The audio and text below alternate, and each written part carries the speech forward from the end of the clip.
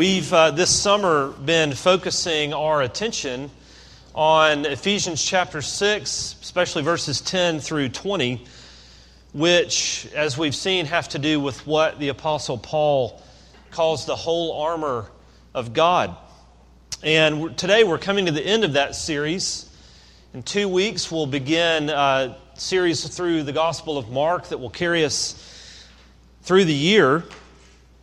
But today I'd like us to read this section of Ephesians 6 one more time. But the focus will be really on verses 18 through 20, where Paul talks about prayer, the central place it occupies in the Christian life, the role that it plays in this spiritual warfare that Paul's been talking about so vividly. So let's give our attention again this week once more to this portion of God's Word, Ephesians 6, verses 10 through 20. And again, would remind us that this is not the word of men, but the word of God. And we would do well to pay attention to it. Finally, be strong in the Lord and in the strength of His might. Put on the whole armor of God that you may be able to stand against the schemes of the devil. For we do not wrestle against flesh and blood, but against the rulers, against the authorities, against the cosmic powers over this present darkness, against the spiritual forces of evil in the heavenly places.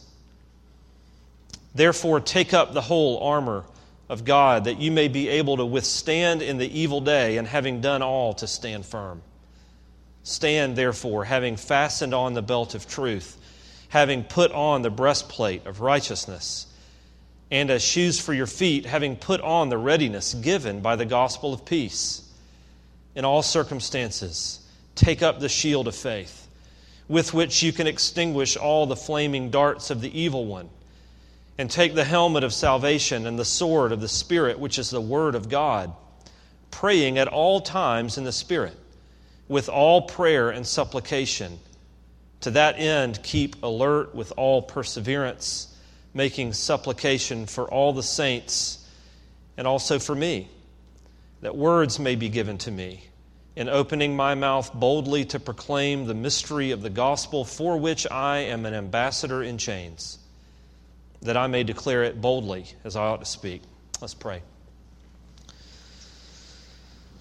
Lord, this is your word, and we pray that by it, the Lord Jesus Christ, who is seated at your right hand in heaven, would this morning in this place reign over us as our King and as our Redeemer, that He, using the Spirit that has been poured out on us and through His agency, that He would take this word and drive it down deep into us. Lord, you've given your word to show us the glory of who you are, particularly in the face of your Son, the Lord Jesus Christ, that we might know Him and have life in His name. And so I pray that that would be the effect this morning, that no one here would be indifferent or cold or hard to your word, but that each of us would be made soft and humble and teachable and receptive like children, and that we would respond gladly and humbly and submissively and readily to you and to all that you say in your word and to all that you show about yourself. We ask it in Christ's name. Amen. Well, I want to, before we consider, again, specifically these words from verses 18 through 20 and what Paul says about prayer, I think it's wise to make sure that we're remembering the context. And each week, Hal has done that as he's worked through this passage to make sure now on this last week, as we focus finally on this passage, to be sure that we remember what we've seen in this text over the last several weeks. And I think we can do that by recognizing really three themes, three areas of concern or teaching that Paul has laid out in this passage to this point. And really, the three very simply are these. One, the reality of spiritual warfare, that is a present reality, an ordinary reality in the Christian life until Jesus comes again. Secondly, he's helped us, Paul has shown us, not only the reality of that struggle, but the nature of the struggle as he points us to some of the strategies of our enemy. And then finally, of course, this focus on the resources that we have in Christ to engage that enemy and to repel his attacks and to stand in the midst of his schemes. Those are the three things really we've been looking at over the last several weeks. The reality of the fight, the nature of the enemy's strategies, and the resources that we have in Jesus to stand in the midst of all of that. And I want to impress upon us again those three things, because Paul, as he comes to verse 18, and what he says about prayer, which we'll see later, is very thoughtfully, carefully building on, making conclusions that are built on all that he's said to this point. So I think they bear repeating. So first, just the reality of spiritual warfare. Paul has been saying, and we say again this morning, if you are a believer in Jesus Christ, you have really, truly been made new in Him. And if you were to read the first half of Ephesians or more, you would see over and over the apostle saying in various ways this very thing, that you really, in Christ, are new. You have been recreated, raised with Christ, called to be for the praise of God's glory, enabled to walk in newness of life. And yet, at the same time, even though you are, according to Ephesians 1, as a believer, seated with Christ in the heavenly places, you're also seated here in this room this morning in Athens, Georgia, in this world which is fallen, in a body that is still fallen, with a will that is not perfectly following after the Lord Jesus Christ, though you love Him. And so there's this conflict.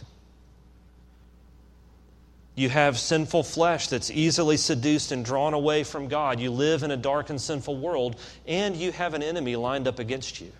And so there's a struggle. And so Paul calls us in verse 13 to fight. Therefore, he says, take up the whole armor of God that you may be able to withstand in the evil day, and having done all, to stand firm. Now, why repeat this? Thank you. Because you forget it. Because your tendency and mine each week, though you know this to be true, is as a Christian to begin to live a life that's sort of complacent, that's casual, that doesn't take seriously the context in which you have to live out your Christian identity, which is a world in which there's a fight, there's this warfare, this struggle. And so we tend to become unprotected and careless and weak, and we need to remember the reality of the struggle, the reality of the spiritual warfare. And Paul talks about the nature of this warfare as he points us to the strategies of our enemy, the devil, and he makes it very plain here, and the Bible makes it very plain elsewhere, that every Christian on the face of the earth, every Christian has an enemy, the devil, and that this enemy hates Jesus Christ, absolutely hates the Lord Jesus Christ. But because he cannot drag Jesus down from heaven and destroy him, he turns his fury on the people of Jesus, on Christian believers, and seeks, as Peter says, to devour you. Now, that is a biblical reality that is present for everyone who calls on the name of Christ. That is a present component of your struggling in this life, that you have an enemy who is an evil, sinister, horrible creature who hates the triune God and who hates and opposes you. And as Paul is saying, he and his wicked associates are always turning their hatred on you as the people of God. So would we not be incredibly foolish to be naive to this? Would we not be incredibly foolish if we did not keep in mind the strategies of our enemy? But because of what God has done for us in Christ, there's more to be said than this. And so Paul has been detailing the resources that we have in Christ. He's been saying God has not left you alone in the fight. On the one hand, do not be so naive and foolish as to think that your only struggle is with flesh and blood. No, your struggle is with powers and principalities that rule over this dark age. But don't be discouraged. Don't lose heart. Because God has not left you alone in the fight. He has fought for you. He has won salvation for you. And in Christ, He's given you this armor that you would put it on and be equipped to stand and to endure and to persevere all the way to the end in the fight. This is what Paul's been calling us to do. And He's been saying, take up the whole armor of God. Fasten around yourself the belt of truth so that more and more you're being mastered by the truth of God's Word, changed by the truth. Put on the breastplate of righteousness so that as accusations come, there's that guilty sinner. There's that guilty sinner who did it again, who's no good, who always fails. As those accusations come, you say, oh no, because I do not stand in God's presence on the basis of my own righteousness. But I stand in the presence of God because of the perfect righteousness of Jesus Christ, and so there's no accusation that can stand against me. And you fasten your shoes, Paul says. You live out of the stability and the traction that come from knowing that through the gospel you're at peace with God. You're no longer at enmity with Him. You're His friend through Jesus. And this enables you to stand and to be firm and to move. And he says, take up the shield of faith, because these flaming darts will come, these temptations. And as Hal said a number of weeks ago, often they fall into the categories either of trials or doubts. But as these things come, you take up the shield of faith, which you remember is this big door that's used to repel the attack. And you take up the shield of faith, remembering that all of God's promises to you are yes in Jesus Christ, that He will not fail you, that all that He's done for you is truly yours in Christ. And then he says, take the helmet of salvation and put it on your head. Fill your mind with the truth that God in Christ has redeemed you. And you grow in your understanding of who God is, of all that He's done for you, so that you'll not be tossed around, you'll not be tricked and deceived and taken in. And take the sword of the Spirit, Paul says, which is God's Word, meaning you fill your mind and your heart with the truth of the Scriptures, so that you're able to answer the lies of Satan and the deceptions of Satan and the attacks of Satan with the truth of God.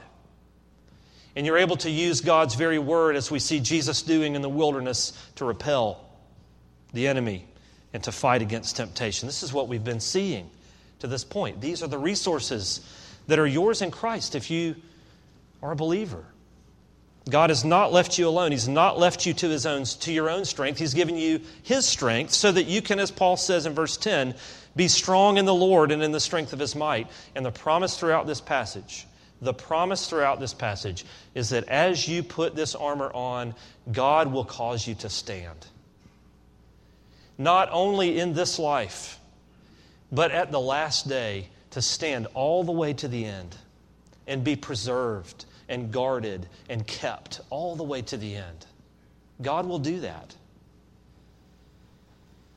So that's where we've been, and that's what we've been seeing in this text. And now Paul comes in verse 18 to this section, and really here's what he's saying.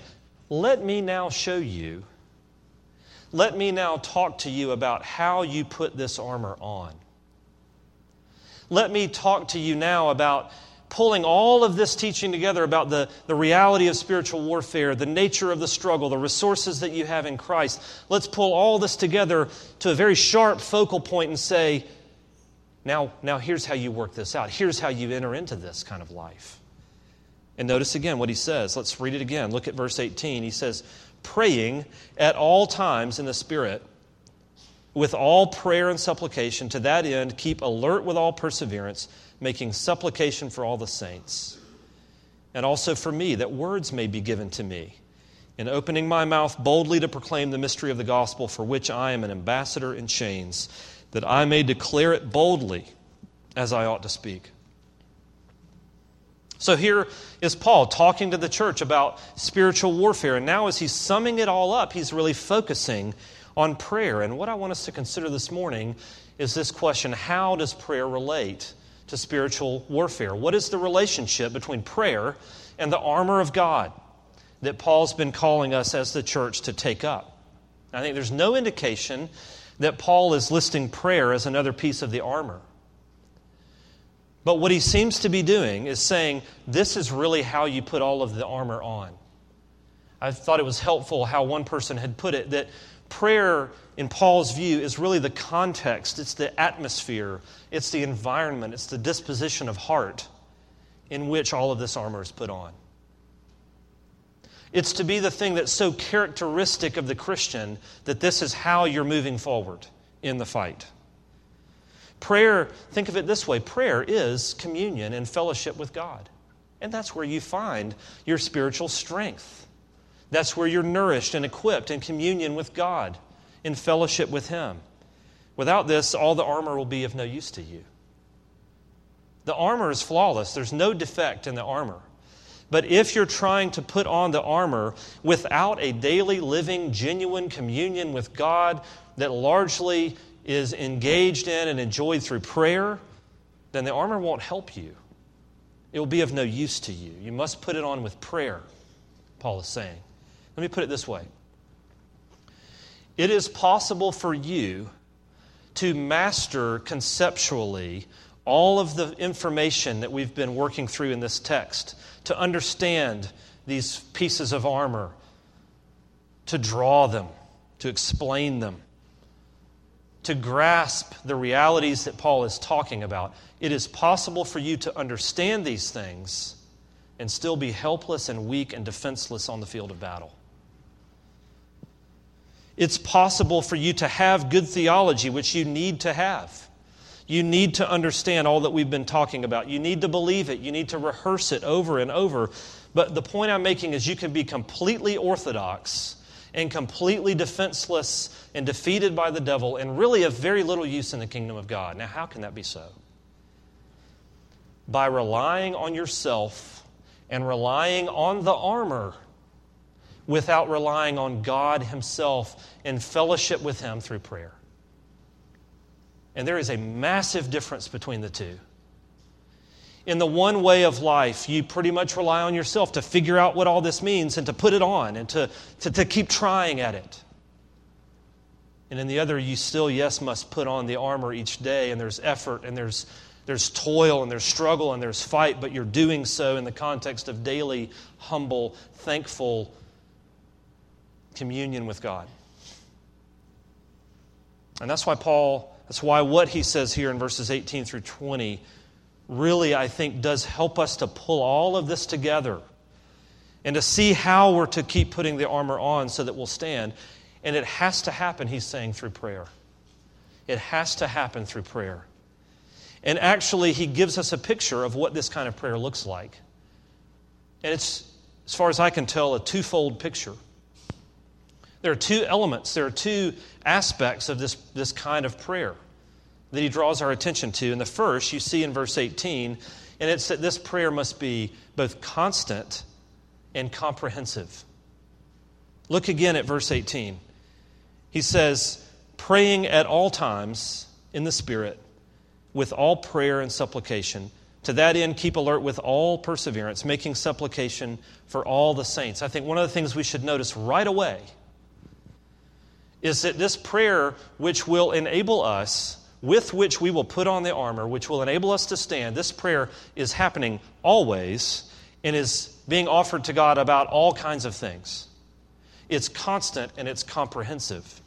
Notice, just from the language, he's saying, praying at all times in the Spirit, with all prayer and supplication, making supplication for all the saints, keeping alert with all perseverance. He's saying if we're going to withstand the schemes of the devil, if you're going to withstand the fight that you're in the midst of every day, then it will be because you're putting on the whole armor of God. That's what he's been saying all along. Now he's saying if you're going to put on that armor, it will be through constant prayer. And notice that the prayer to which Paul calls us is not just constant, that is at all times, on all occasions, continually, but also comprehensive. We're to pray with all prayer and supplication. In other words, you're praying to God about all kinds of things. You're praising Him, you're thanking Him, you're crying out to Him for help, you're confessing your sin, you're asking Him to supply your needs, and not just for yourself, but for all the saints. Your prayers are stretching across the whole spectrum of the church. Lord, my brother in Christ, my sister in Christ is struggling, whether it's some great, great struggle or some small, more ordinary struggle, but you're taking those concerns and you're taking them to the Lord on behalf of your brother in Christ or your sister in Christ. Lord, help them. Lord, provide. Lord, protect. Lord, deliver. So we get this vision of prayer that's constant and comprehensive. It's always happening. It's about all things, all times, in all kinds of situations, in all circumstances, for all of God's people. And let's not miss Paul's point. Without this, we will not stand. I think that's inescapably what he's saying. Without this kind of prayer, we will not stand. And I think this explains why, without a doubt, some of us in this room, some of you, are just stuck. You're trapped by the devil. You're spiritually weak, defenseless. Your joy has been diminished. Your confidence in the Lord has been diminished. Your strength in the Lord has been lost. You're not very joyful. You feel just always sort of guilty and ineffective. There's no strength to resist temptation, and so on. And you may wonder why. And for some of you, it may very well be because you're not doing the very thing that the Apostle Paul calls us to do here. You're not praying. You're not engaging with your God in prayer. You may have all of this knowledge in your head, which is essential, but there's no communion with God. There's no enjoyment of Him. There's no fellowship with Him in prayer, no engagement between you and Him. And so if you're not praying, and I'm not talking about a distress flare in trouble.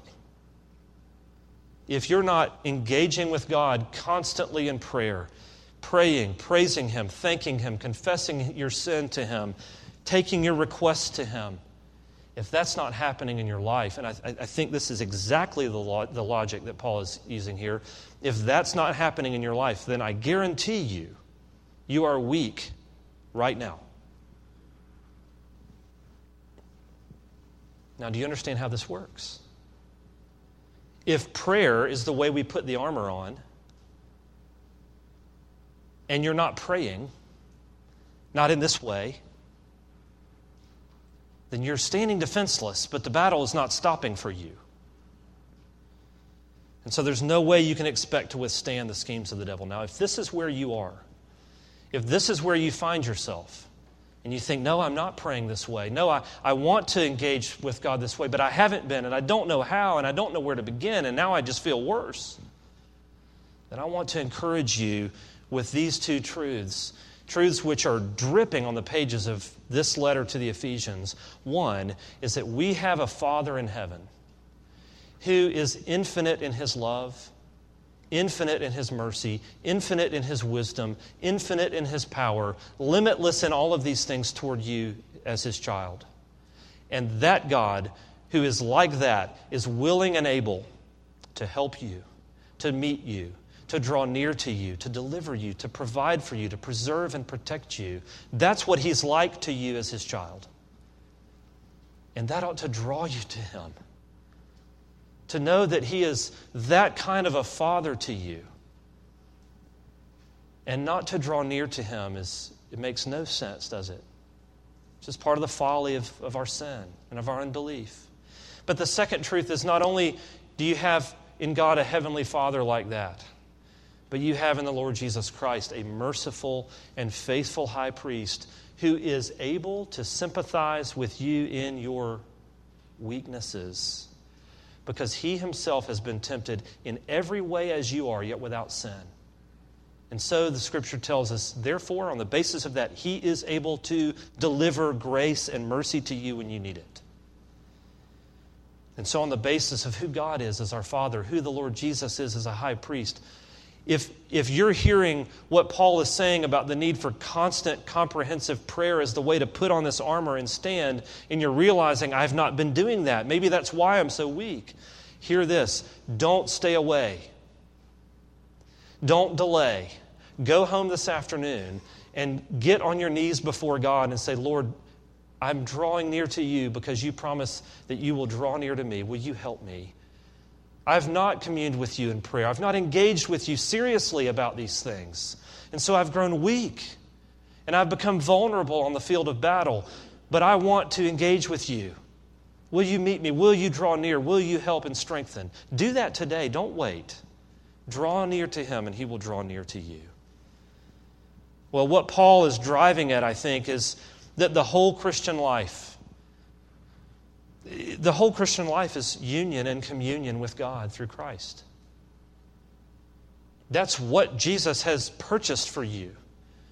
That you be brought back to God and enjoy that communion, that fellowship with Him. And so Paul is just saying that prayer is one of the primary ways of doing that. So if we're living in the presence of God, then prayer will overflow as evidence of that, as an expression of that. And so here's what I would say. All of this gives us a helpful diagnostic tool. And that's this, that prayerlessness, if I detect prayerlessness in my life, it's a symptom of a deeper spiritual disease. Now, I might not pray very much because I'm busy. I might not pray very much because I'm not self-disciplined. I might not pray very much because I'm just not used to it. I might not pray very much because I'm not sure how. But underneath all of that, there's this deeper malady. That if there's prayerlessness, there's not dependence on God. If there's prayerlessness, there's not an expectant confidence in God. If there's prayerlessness, there's not a sense of my need for His grace. And so if there's prayerlessness, it's a sign that my heart is drifting, that my life is being drawn away from the enjoyment of God. Remember what we said earlier, Satan cannot destroy Jesus, and he cannot destroy the Christian. But he can seriously assault and rob you of your enjoyment of God. And prayerlessness is an indication that that's begun to happen. Now, this is true individually for Christians. It's true collectively for churches. So that if this kind of prayer is not spilling from our hearts and minds continually, then we're not very healthy. That's true for us individually. That's also true for churches. There could be all kinds of good things going on, and outwardly it could look very healthy and great, but down under the surface, if there's not a lot of prayer that's characterizing our life together as a community, then are we really healthy? Are we really stable? Will we really stand over the long haul? I think this needs to impact the way that we think about, maybe it's a prayer meeting, and how we view opportunities like that. I think it needs to impact the way we think about and approach prayer in our community groups, or in our homes, or privately by ourselves, or with our friends, or here in worship, or wherever it might be. That prayer is not a nice accessory in the Christian life, but it is the way, the context in which all of this armor is put on. And if you think you can live without this armor, you're very deceived. But if you want to live with this armor and to put it on because God has provided it for you in Christ, then the way to do that is through prayer. We simply will not stand without prayer. And I think this needs to sink into us and shape us a lot more than it has. And so Paul calls the church. If we're going to put this armor on, it will be through constant prayer, comprehensive prayer, prayer that's drawn out by who our Heavenly Father is and by who the Lord Jesus is and His promise to answer and to cause us to stand. But then notice quickly, and we'll only look briefly at this, the second aspect of prayer that Paul talks about here in verses 19 and 20. Notice what he says there. Pray also for me. Pray also for me, that words may be given to me, in opening my mouth boldly to proclaim the mystery of the gospel, for which I am an ambassador in chains, that I may declare it boldly as I ought to speak. What does he want them to pray for? In the midst of spiritual warfare, as he's calling them to constant prayer, to prayer for all kinds of things, what now does he draw their attention specifically to? Please pray for me as I preach the gospel. Two things in particular. Please pray that God would give me words as I do this. And please pray that God would give me boldness because I ought to proclaim it boldly. Now, we need to understand this because this isn't just Paul's request of this church. It's the Holy Spirit's instruction to us. This is how we ought to pray. These are things for which we should be praying regularly, earnestly. So what does Paul mean by this request for words and boldness? Why are these significant? First of all, let's appreciate the priority that emerges here. Paul is talking about life and death, about warfare, about the devil, about temptation, about sin, about standing in the grace of God, about will we stand or will we fall. Big matters. And in that kind of conversation, with those kind of stakes, he says, here's what I want you to pray for. Think of it this way. Here's how I want you to be focused. A life of constant prayer and a bold, Spirit-empowered preaching of the gospel. Those are his priorities. Prayer, lives filled with it, and a Spirit-empowered, bold, clear preaching of the gospel of Jesus Christ. I think the lesson for us there at first is that those are things that you cannot live without and we cannot live without. And those two things have got to define who we are as a church and who we are as believers in Christ. Prayer and a Spirit-empowered, emboldened preaching of the gospel. That is the context in which God will enable us to stand. Those need to be our priorities. And that's why Paul asks them to pray for these two things, words and boldness. Now, why does he ask them to pray for words? Pray that words would be given to me. It's certainly not that he had a weak vocabulary. So what is it? He needs words from God. As he stands to preach the gospel, he needs words that come from God so that they will be words that go down deep. He needs words that will break through hearts that are hard and cold. He needs words that will pierce into minds that are darkened. He needs words that will go down deep into people at the core of who they are and explode inside and transform them from within. He needs words that will give to people a vision of the greatness and glory of Jesus so that faith and repentance will result. He needs these kind of words. Words that will do these kind of things. And those aren't words you get from school. Those are words you get from God. Those are words that come only from the Holy Spirit. And so Paul says, please pray for me that I would be given words to preach this gospel boldly.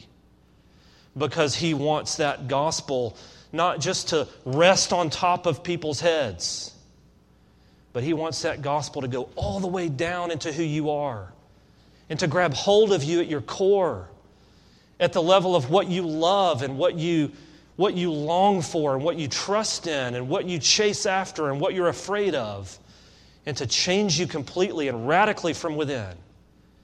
And he knows that he's not up for that. And I know that I'm not up for that. And every true minister of the gospel knows that he does not have those words. And so you need to pray. I'm talking to you, all of you. You need to pray that God would give these kind of words to those who preach the gospel. And then he says, pray for boldness. Because he realizes that if he's going to be committed to this kind of gospel preaching that goes hard after people, he's going to have people respond to that with something less than enthusiastic support. Because there will always be people who don't like what God says to them from his word, and who resist it, and who resist the messenger. I was talking with a friend of mine recently who's a minister, and he was sharing some of his struggles in his setting, and particularly the fact that there have on occasion been certain people in the church who need to be pursued because they're not honoring Christ. But there have been some in the church who have advised him Just go easy on him. He's a very influential person. Go easy on him. We need his money. Go easy on him. We need his family here. Go easy on him. If you do this, he might speak ill of the church. Does my friend, that minister, does he need boldness? Does he need boldness to answer to Jesus Christ and not to men? And so Paul says, pray for boldness and pray for words. And I want to ask you, and I know that some of you do this, and it is an unspeakable encouragement for your pastors to know that you're praying for us. These kind of prayers. But I'm asking you, on behalf of all of us, we need you to pray like this for us. To pray like this for the ministry of the gospel, the ministry of God's word, as if your life depends on it. Because it does. Because this is how God will lead you and care for you. So here's a fundamental question for us this morning. Do you want the Word of God? Do you want the gospel to work on you like this? Do you want God to take His Word and go down deep with you? Take you down and down and down and say, I have more to show you. More about me, more about your sin, more about the grace of Jesus Christ, more than you thought was there. And I want you to keep coming down, and I'm going to keep showing you, and I'm going to keep peeling away the layers. And I'm going to keep wounding you because I love you and will not leave you the same. Do you want God to do that with you? And that's an honest question, because it's at that point that we begin to resist Him. Well, not that. But if you want God to cause you to stand, if you want to live in this armor that He gives to you, if you want to live for Him and for His glory, then it comes down in part to you saying, God, I know that's going to hurt, but I need the surgery. I need you to cut. I need you to expose. Keep going. Because it's only if you want that for yourself, and it's only if you want that for the church, that you'll pray this way. Some kind of superficial commitment to Christianity will not result in these kind of prayers. But it's a deep commitment. In the face of, it's frightening, isn't it? To say, Lord, take your word and take it down deep into me and use it. That's frightening, is it not? Hasn't that scared you to pray that, to know that God will do things in me that I wasn't expecting, that I may not want to let go of? There's this wonderful picture from C.S. Lewis's The Silver Chair from the Chronicles of Narnia. It's Jill. Some of you know this. Jill Pole comes upon this stream and she's dying of thirst. And there's Aslan the lion standing in the stream, in the middle of the stream, and she draws back. And he says, if you're thirsty, come and drink. Or do you promise not to hurt me?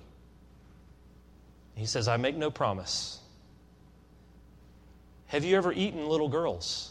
She asks him. He says, I have swallowed boys and girls, men and women, kingdoms and empires. But if you're thirsty, you come and drink. And she wants to drink. She's dying of thirst, but she takes a step back and says, I guess maybe I should go find another stream. There is no other stream. He says to her, there is no other stream. If you're staying away from Jesus because you're afraid of what He might do to your life, there's no other stream.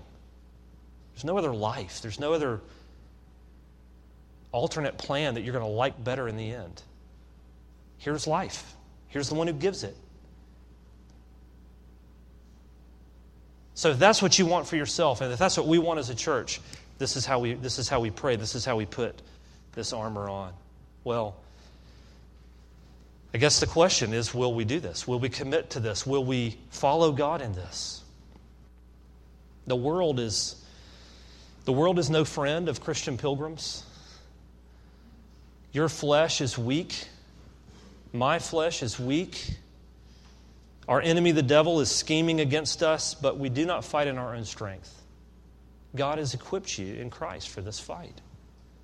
He's given you everything you need to stand in the midst of the battle. I think the call here is you fix your eyes on Christ. You fix your eyes on what He's provided for you. You fix your eyes on who He is. You plead with Him confidently on your behalf and on behalf of others to work this deeply down in who you are, down in who we are, to change us, to really cause us to stand. And through that constant prayer, you keep putting on the armor of God, and when you're weary, and I know some of you are weary. When you're weary, you remember that the day is coming when the captain of our salvation will appear. And He will stand on this earth in His victory. And on that day, you will appear with Him in glory.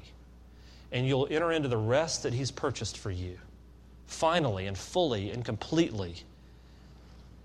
And as you wait for that, you remember that He is faithful. The one who called you is faithful. He will surely do it. He will cause you to stand. Let's pray. Lord, we thank You for Your word and for this part of it. And we do pray that You would take it down deep into us. That we would not be content with a superficial Christian existence. It's just an oxymoron. But that we would be deeply and really genuinely transformed into the likeness of Jesus Christ through the power of His death and resurrection.